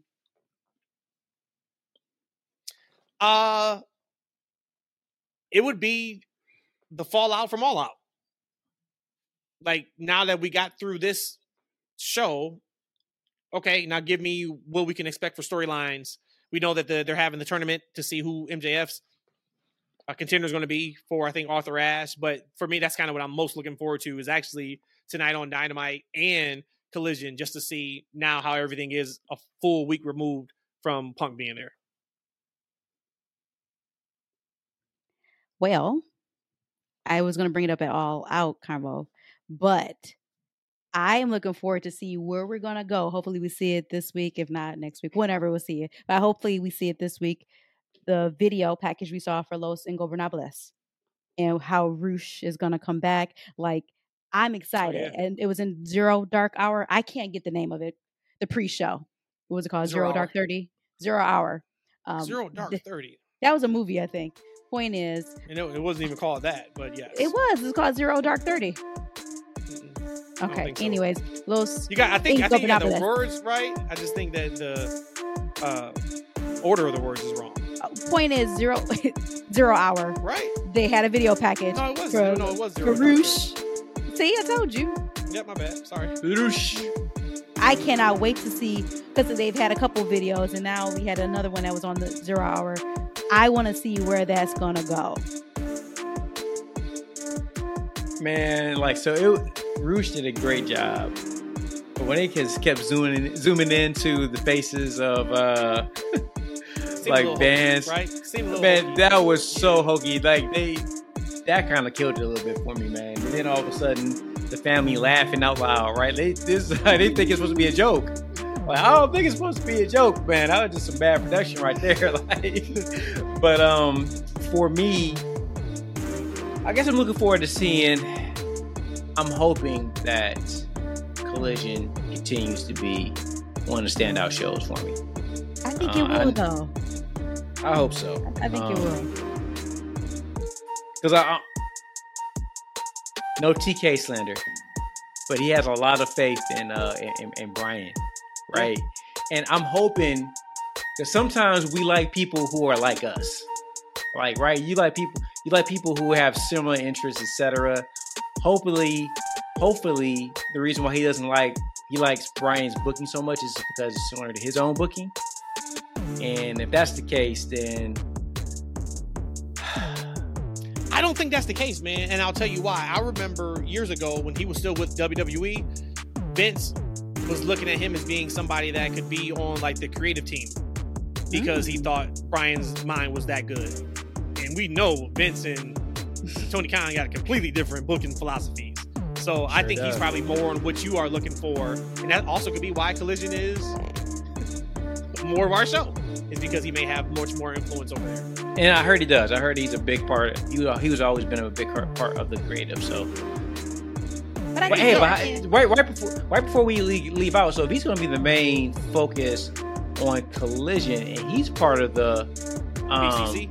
Yeah, like how does that work? I thought about that. Remember, they told WBD that the soft split is over.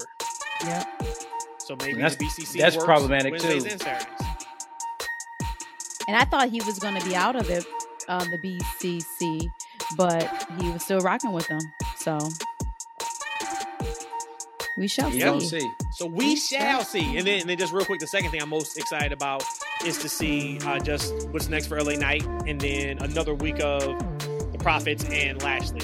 So we'll revisit that. We talked about that on the last show, but we'll revisit that after we get another week. And now that allegedly internally the Prophets and Bobby are heels, let's see what SmackDown looks like, and then we can talk about Montez not figuring out how he's supposed to act yet as a heel. MVP, save us, man. P, save us. Oh man. Well, thank you guys as always. That's a wrap for us in this episode. Thank you guys for listening. I did not shout out the socials, so let me do that real quick. Twitter, that's FNW. Instagram, that's FNW. YouTube, that's Freaking Wrestling. It is all there. So a ridiculous amount of wrestling over the last couple weeks. And it ain't stopping no time soon. But football season is here now. I am repping my Lions shirt. I hope next time we talk to you guys, the Lions are 1-0. Because we need it.